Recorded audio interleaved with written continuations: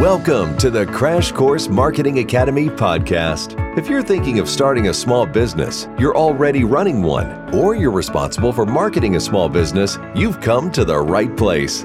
Join us weekly as Crash Course Marketing Academy founder Gayla Zoz helps you make sense of today's mind-boggling array of marketing options. So sit back, relax, and get ready to cut through the confusion because the Crash Course Marketing Academy podcast is starting now.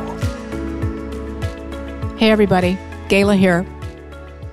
You are listening to episode 40 of the Crash Course Marketing Academy podcast. This is the third and final episode in our Cringeworthy Phrases series. If you missed the first two installments, make sure to check them out. There is some deep wisdom in there and more than a few laughs. Once again, joining me is Charles Alexander, the director of the Tennessee Small Business Development Center at Volunteer State Community College and an entrepreneur in his own right. When I asked Charles about doing an episode on the words he hated, well, if you listened to the previous podcast, you already know he came up with so many words and phrases that he didn't like that we couldn't jam them all into a single episode. So we did 3. I hope you enjoy this final episode in the series where Charles and I dissect what he calls old school phrases. Are these phrases that come out of your mouth? Are these phrases making you look bad? Well, there's only one way to find out. So let's listen in. Charles, welcome. Hey, how are you? Doing great. All right, this is our third and final of our Cringeworthy Phrases series. And I'm going to be devastated when this is over, personally. This has been so much fun. Just saying. All right. So, Charles, in case anybody out there in the ether has not heard the first 2 episodes, let's begin with a little info about you. So, who are you? What do you do? Charles Alexander. Do business coaching, and I create 90-second explainer videos for business professionals. The business coaching comes from a full-time job at a small business development center. Find one close to you. We do really cool things like business coaching and workshops for small business owners.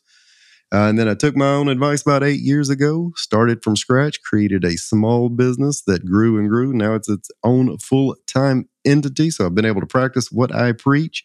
You can go to yourcharlesalexander.com, find out more, and see if a 90-second explainer video fits what you need. Beautiful. All right, today's episode. This is our final episode in our 3-part series called Cringeworthy Phrases. Today, we're going to focus on 5 old school phrases that you absolutely despise. God bless. But before we start, I want to know what you mean when you say old school. Now, I have an idea, but I just want you to talk about this. Trying to find a nice way of saying folks that are very set in their ways that have no desire to change. And instead of saying, hey, I've maxed out my comfort zone, I'm going to blame everybody else for trying to make me do things that I don't think are appropriate. Or necessary. Yeah, as we get through these, I'm trying to find a nice way of saying some of my boomers that just never adapted. And then a handful of Gen Xers that were like, screw it, I don't want to grow up. I'm just going to follow these boomers and say things they say. Oh, yeah. Okay. I don't see much of the rest of them doing it. Okay. All right. Well, let's just dive in. We have 5 old school phrases plus a bonus, which is going to be fun. And the first is, I'm just not a computer person. What is cringeworthy about that? That wasn't appropriate 20 years ago, and it's gotten, I still occasionally get, well, I'm just not a computer person. So virtually everything that you, I, and everyone else does now, it's an electronic in some form or fashion. So if I need to get in touch with you, there has to be a way to do it other than verbal communication through the, landline only. And for you to say, well, I'm just not a computer person. I don't need you to be a computer person. I need you to use a modern mode of communication like the rest of us. It would be like somebody, in the mid 1950s. Well, I'm just not much of a telephone person. Can you shoot me that telegram? But I get this resistance all the time when somebody, if they've chosen not to participate in promoting their business using social media or a website. Oh, I'm just not a computer person. Well, that's not really an option. That's like saying if you had a retail store, say, well, I'm just not much of a storefront kind of guy. Well, that's how people walk into your business and purchase your product. So you kind of need to learn how to do that.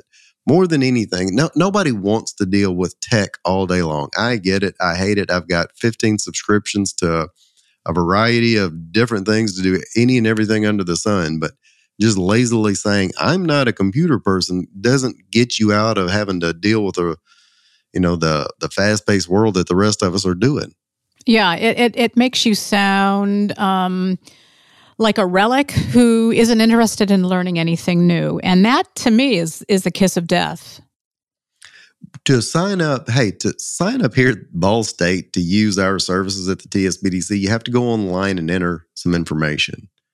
Biggest red flag. Well, can you do that for me? I'm just not a computer person. Like, yeah. Well, this whole business thing might not work out for you either. Yeah. It is interesting when certain types of entrepreneurs want the whole world to adapt to their preferences when it comes to communicating. And this whole I'm just not a computer person is really, I don't know, it really says a lot. Remind me when we get to, I think, what your third option is going to be. That those two are related in that way. Okay, well, the next one on the list is people don't want to work anymore. All right, talk about that one. So look, I get it. I don't want to sit through the Wendy's drive-in line for 45 minutes either.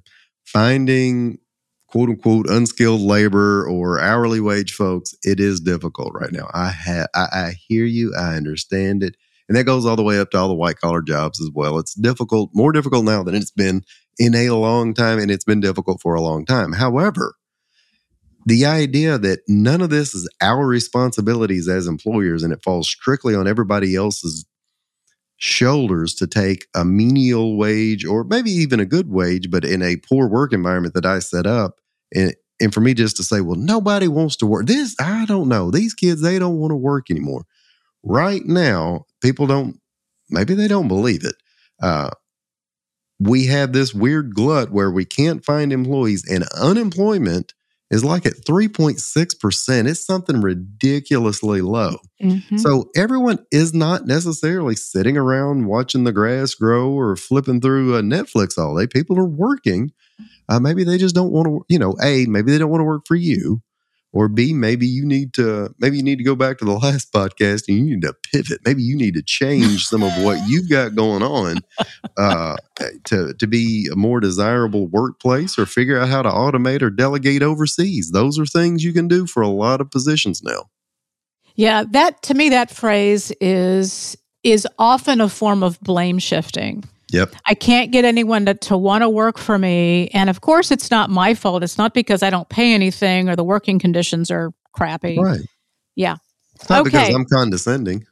Oh, yeah. Or I'm a jerk. Right. Right. Mm-mm. Okay. So I think this one is related. I don't know about this next generation. That's our third cringeworthy phrase. Talk about that. There's never been an existing generation that did not worry about the following generation. It has never happened. So right now, boomers, they worry about Gen Xers. Gen Xers worry about millennials. I don't talk to millennials, but I guess they worry about, Gen Z or whatever other things we have below.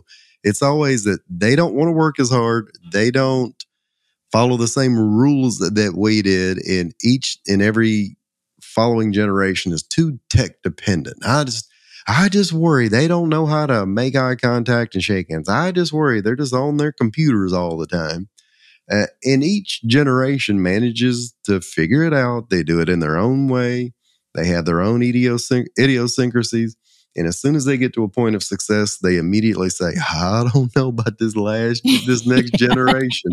And you go all the way back to cavemen, Mm-hmm. Gorat's talking about, I don't know about Plato. He's standing around, philosophizing. What about saber-tooth tiger? He's okay. Mm-hmm. They're all okay.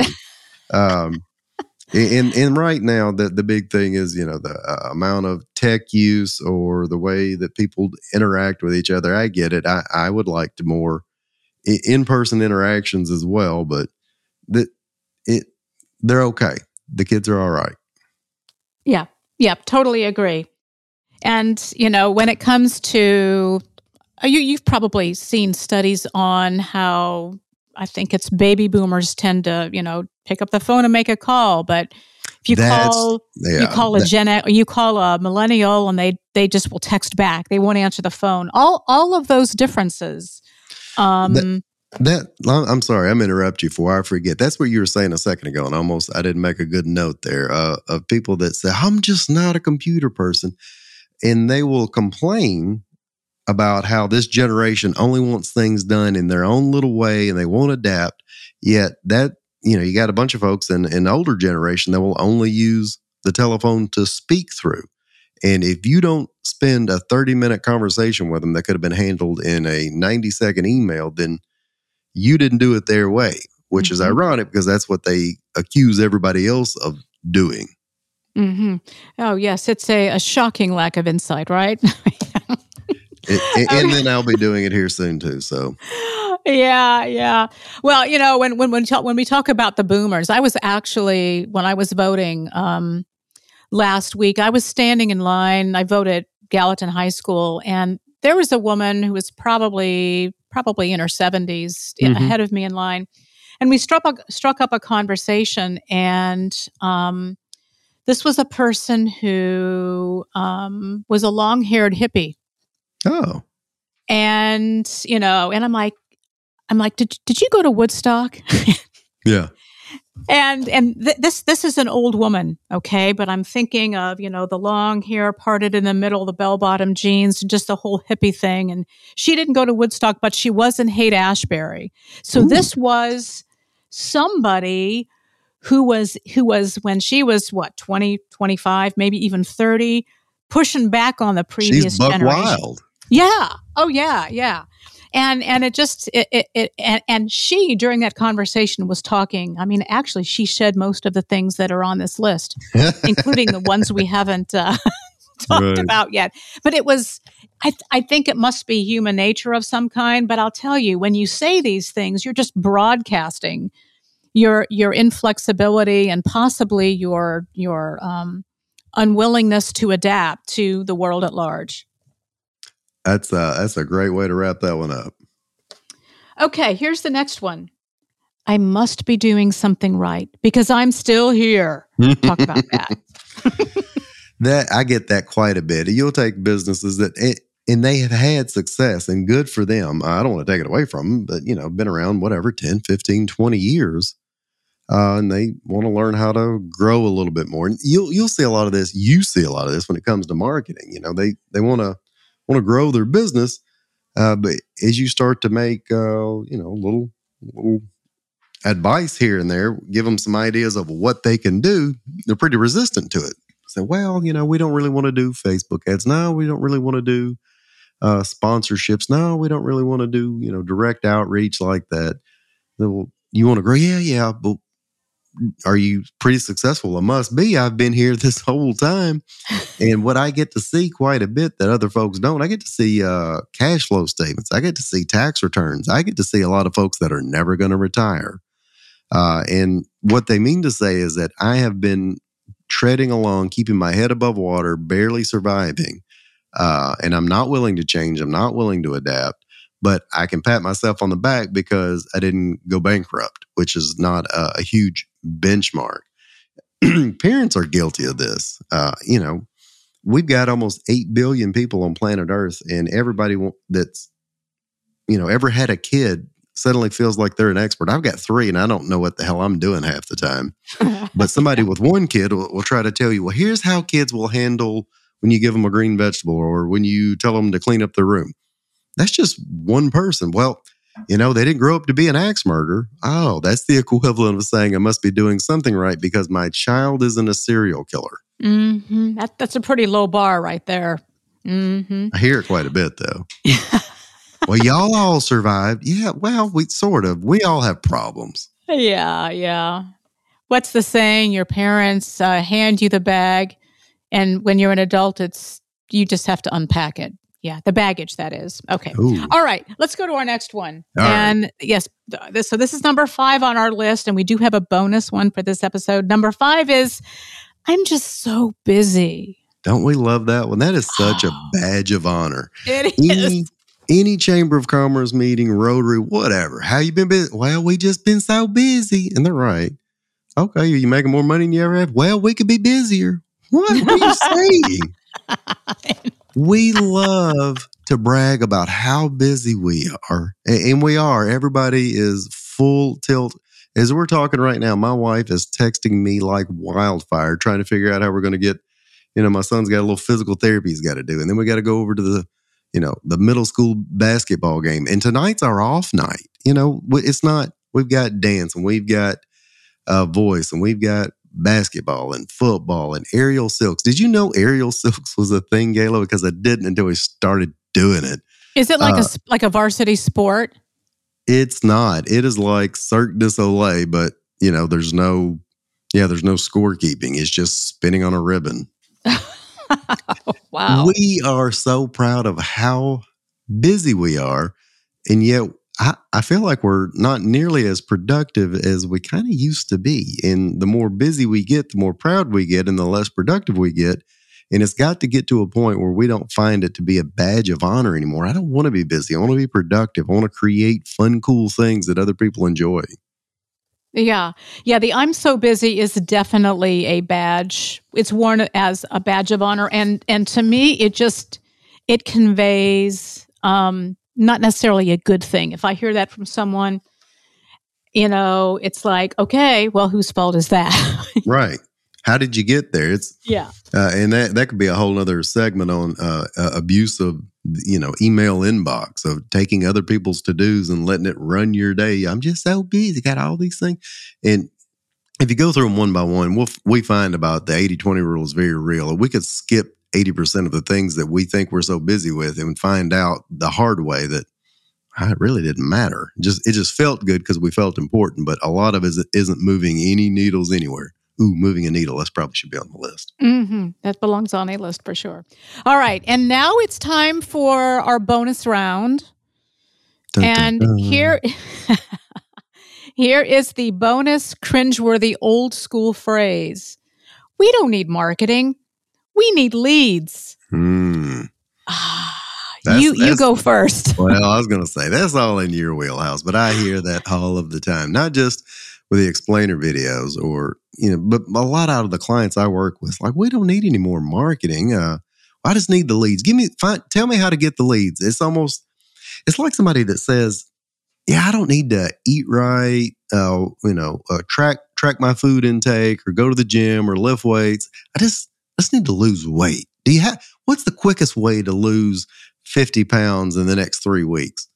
Well, there's not. I mean, you want to amputate something, I guess you could do it that way, but otherwise it's not a sustainable process. And people will tell me that, hey, we need to talk more about, let's say revamping your brand, getting a new message, finding your identifying your target customer. And then here's 3 to 5 ways we're going to reach out to them consistently. And here's how I don't want to do all that. I just need some leads. I can close leads. And people, I want to buy leads, or what's the cheapest, quickest way? And the cheapest, quickest way rarely is ever sustainable. Mm-hmm. Yeah. I do hear that a lot. And I hear it frequently from people who want to skip that foundational work. All the things you just mentioned, identifying what problem you solve for your target audience and how do you solve it better than anyone else? And then how do you want to get that message out to them in a way that is memorable and fun and attractive? They just want, they want leads. And to me, that belies a fundamental lack of knowledge about what marketing really is, because when someone says that to me, that means to me that they don't know what either word means. I think you may be exactly right. And there what you said earlier, they're step skippers. I think that's a Seinfeld saying. They don't want to go through the first 5 steps. It'd be like, hey, we want to build a house. Cool. I'm going to go buy some window decorations. Really? Because I think we need to lay the foundation before we start decorating a window that doesn't have anywhere to sit. But that's where they want to go first thing. Mm-hmm. Exactly right. And I've worked with a lot of clients over the years who came to me after they had skipped those foundational things. And to me, the person who is worshiping leads but thinking you don't need marketing to get those leads, they're often victims of what I call the bright shiny syndrome. Whatever the new shiny hot thing is that comes along, that's what they want to do. And as you mentioned, those things are never sustainable, especially if you're lacking the foundational items that make it possible to follow through. Well, it goes back to number 4. If you hit on it just enough of them just right, you say, well, I must be doing something right. I'm still here. Yeah, you hit on 1 out of 5 or 6 of these by pure dumb luck. But if you got focused on the next one, you'd really grow up. Yeah, that's right. Okay, Charles, let's move to our key takeaway. All right. And let me recap first. Now, if you haven't listened to the first 2 episodes in the Cringeworthy Phrases series, you really have to check them out because they are definitely worth listening to. So we've talked about how using, or in some cases, overusing these phrases makes a person look. So Charles, what about these old school phrases? So if you use these, what unintended conclusions might people draw, and how might that affect you negatively? Look, if you feel like the statement you would make would be said inside a Hardee's at 6 a.m. in the morning where the group of men have gathered, the retired guys. Yeah, the Liars Club. Don't do that. Yes, if you say any of these old school phrases, and I am not anti-old school, I'm right there with you in a lot of ways, but find a different way to communicate. Instead of saying, I'm just not a computer person, say, hey, I haven't learned this XYZ skill set yet, but I'm improving on it. Or people don't want to work anymore. Don't say people don't want to work anymore. Say, I'm having a difficult time filling this one position. What should we do differently? Take ownership. Every one of these statements are about being just, you said earlier, inflexible. I want to do it my way and the only way. And if people don't do it my way, then I'll find a way to blame them. And I'll even wear it as a badge of honor. If you feel like you're shifting blame with something that's yours and you're creeping over into these phrases, think more about what could I do to change that. Mm-hmm. I think that's good advice. All right, Charles, thank you once again for being on the podcast. And I'm trying to pick a cringeworthy phrase to close with. Well, I must be doing something right because I'm still here. I would reply to that, Gayla, I'm just so busy right now. Right. Okay, Charles. Until next time. Thank you so much, and you have a good one, Gayla. Are you having trouble coming up with content for your website? Your troubles are over. The Website Content Quick Start course delivers exactly what you need to create a content plan for a simple website. It's fast, it's easy, and it works. All for just $99. The Website Content Quick Start course. Great content is closer than you think. Learn more at crashcoursemarketingacademy.com. Thank you for listening to the Crash Course Marketing Academy podcast. If you enjoyed the show, why not leave a review? It's easy to do on whatever app you use to listen. We would love your feedback.